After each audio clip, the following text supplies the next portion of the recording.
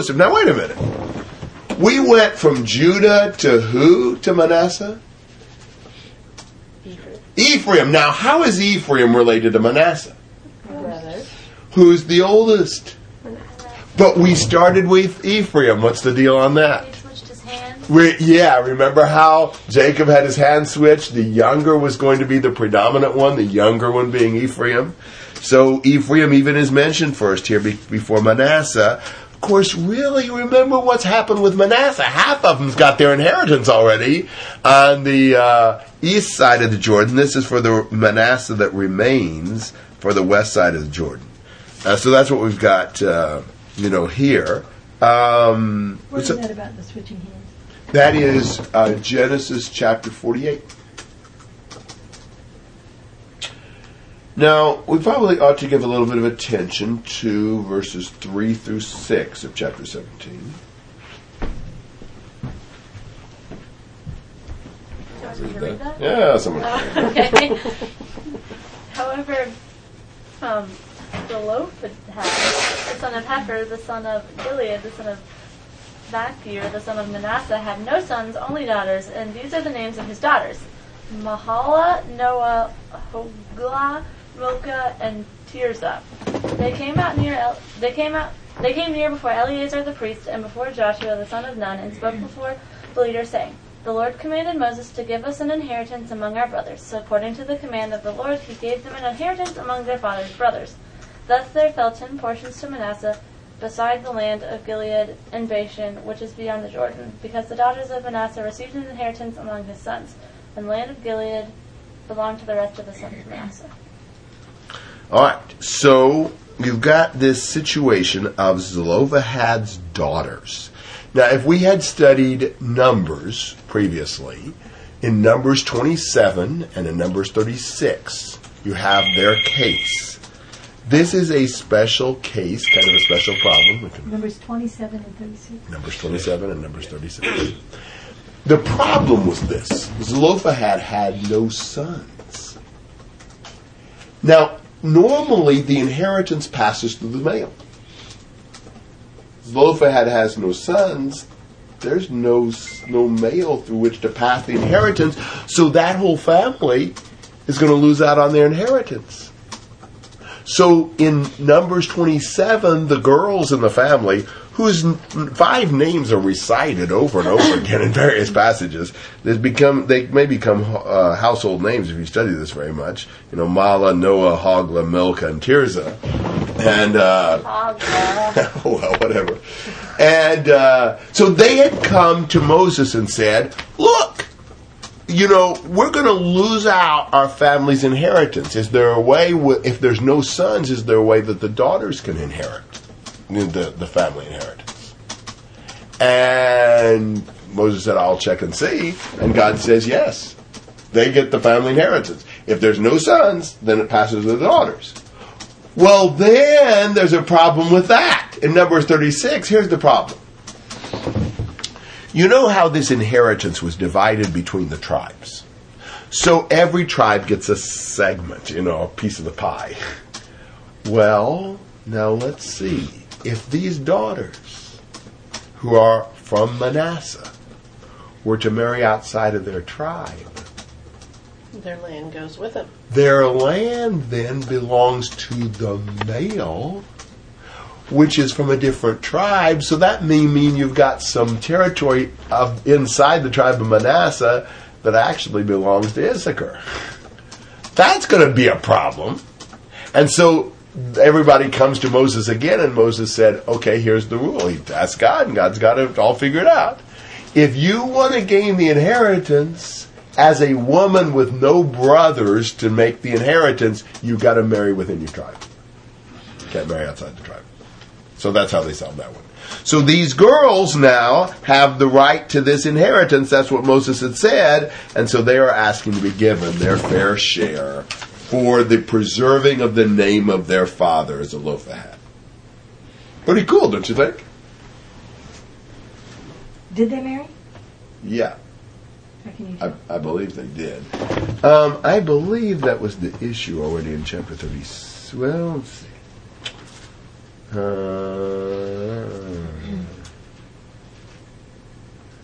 They married those from the families of the sons of Manasseh. They actually married their uncle's sons. That's Numbers 36, verses 11 and They married 12. their cousins.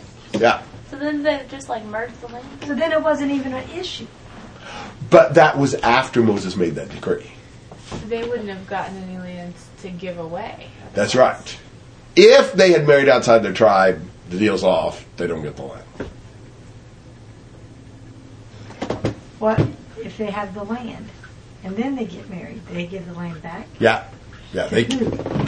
I suppose like the brother of their father, their uncle, whatever.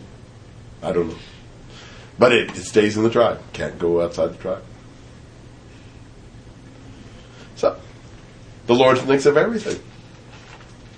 But the other people couldn't like marry through tribes. The other people couldn't. They could. Yes.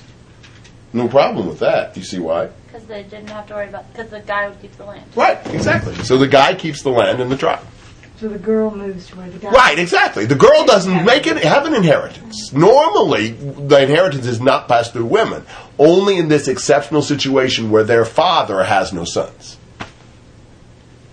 And that's the only way the inheritance would have been So you retained. girls would have to marry within the tribe.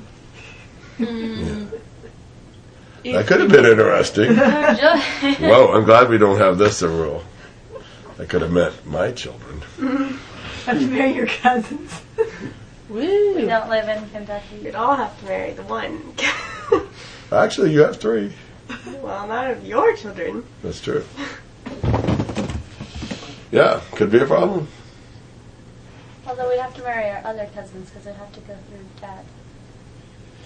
Oh, the good point, yeah.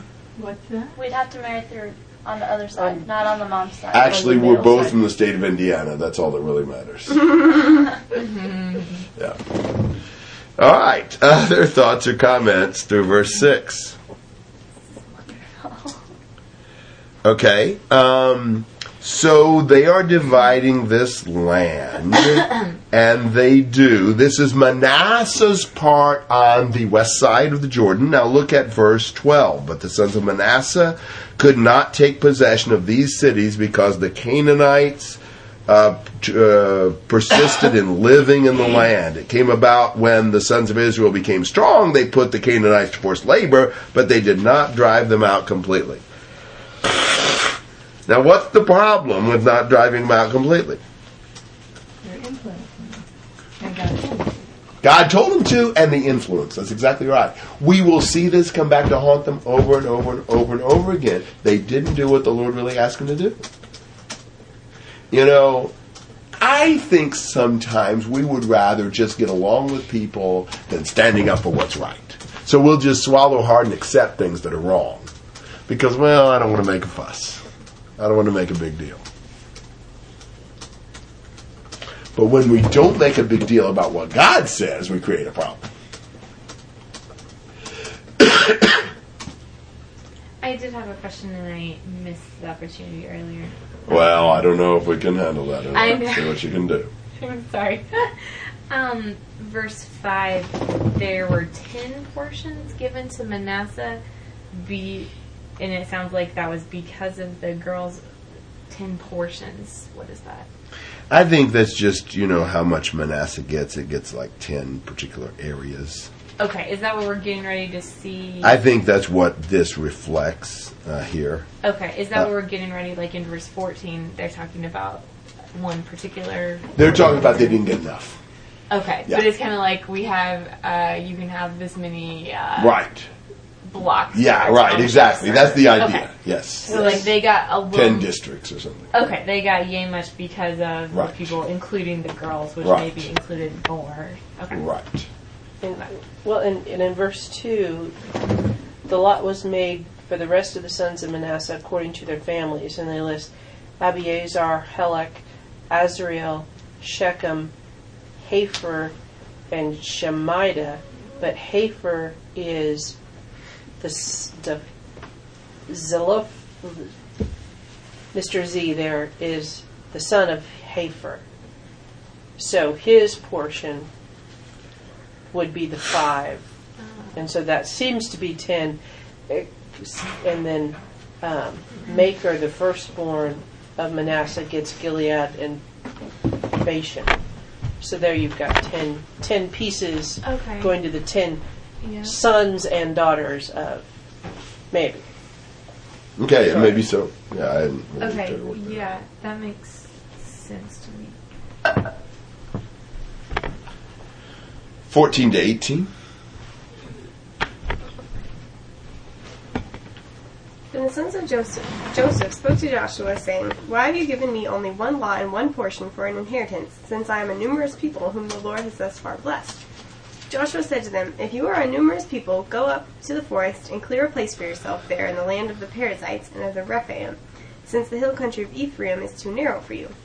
The sons of Joseph said, The hill country is not enough for us, and all the Canaanites who live in the valley land have chariots of iron, both those who are in Bethshean and its towns, and those who are in the valley of Jezreel. Joshua spoke to the house of Joseph, to Ephraim and Manasseh, saying, You are a numerous people and have great power. You shall not have one lot only, but the hill country shall be yours. For though it is a forest, you shall clear it, and to its farthest borders it shall be yours. For you shall drive out the Canaanites, even though they have chariots of iron, and though they are strong. Now, I like this little section. I think this is interesting. A little curious anecdote, and I think it illustrates some principles. The sons of Joseph come to Joshua saying, You haven't given us enough land. Now, the sons of Joseph are who? Why come to Joshua? He's dividing it. And because He's in the tribe. Oh. he's an Ephraimite. They're coming to one of their own. Come on! Joshua, we need more. Because we Yeah, have exactly. here. Yeah, we're numerous people the Lord has blessed. You can't just give us this little bit. We want some more area. And what's Joshua say? Go for it. Go make more. Yeah, if you're such a numerous people, go up to the forest and wipe out the Perizzites and the Rephaim and, take over more territory. That's fine. You got access to it. Go for it. Well, they say, the hill country's not enough for us, and all the Canaanites who live in the valley land have chariots of iron. We can't all live in the hill. In the valley, they got those chariots of iron. We can't deal with them. And what does Joshua say about that? You are numerous. You have great power. You're going to get more than one lot. You get the hill country.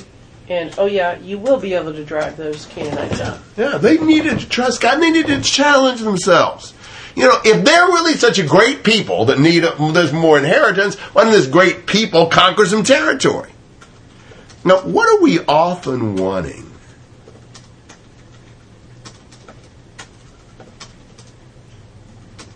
What did they want? More? Without? Yes.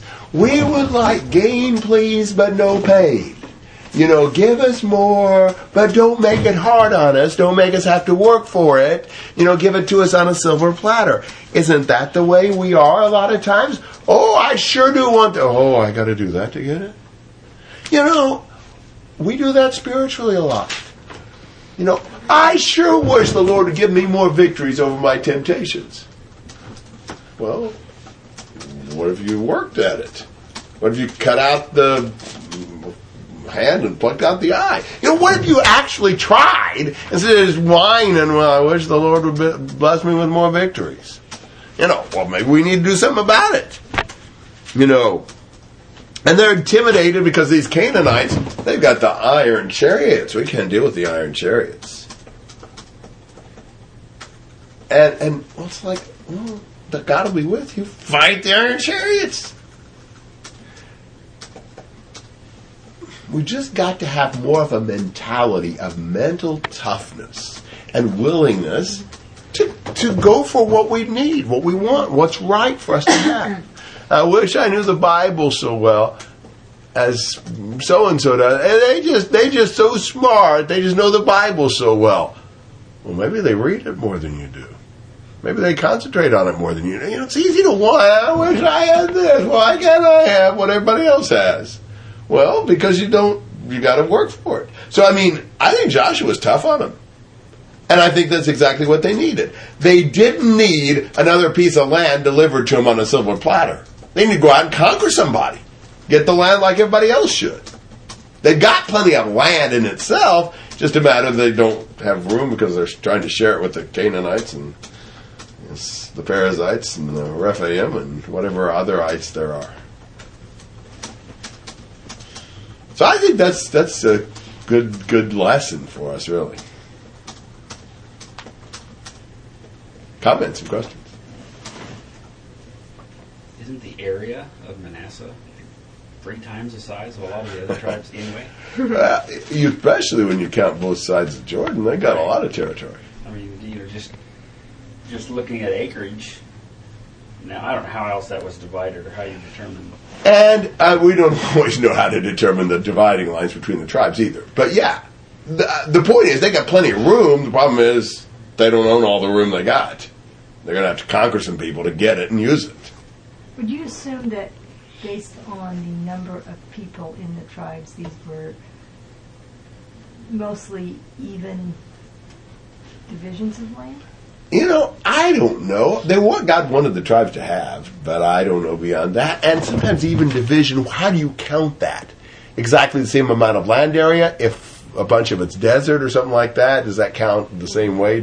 So I don't know. If you have Negev and no spring, is it as good land? That's right, exactly. How far away was the spring? I wondered which aspects. The springs too. Yeah, I don't know. Good question.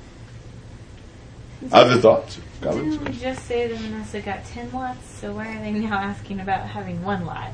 Or is that really Ephraim that's asking about that? Well, maybe the 1 lot is the 10 lots together. That's what they get. That's my guess. Okay. I like that Joshua didn't deny that they had iron chariots, but he said to deal with them anyway. Yeah, that's exactly You don't right. have to make... It doesn't mean that they didn't have them, it just meant that they could figure it out. Yeah, I mean, we have just got to be tougher and do the right thing. Sometimes like, I'm scared, or I'm just too tired, or I can't talk, or I don't know how. We're always whining our excuses. All right, so there's iron chariots. I don't care. I mean, the Lord happened to have made the iron. He gave him the ability to make the chariots. I suspect he can handle them. If the iron chariot runs over you and you die, well, great. We're just too wimpy. We just, man, temptation's just so hard. I just don't know what to do. Well, how about not sinning? A good start. Anything else? All right, chapter 18, verses 1 to 10. You're very efficient.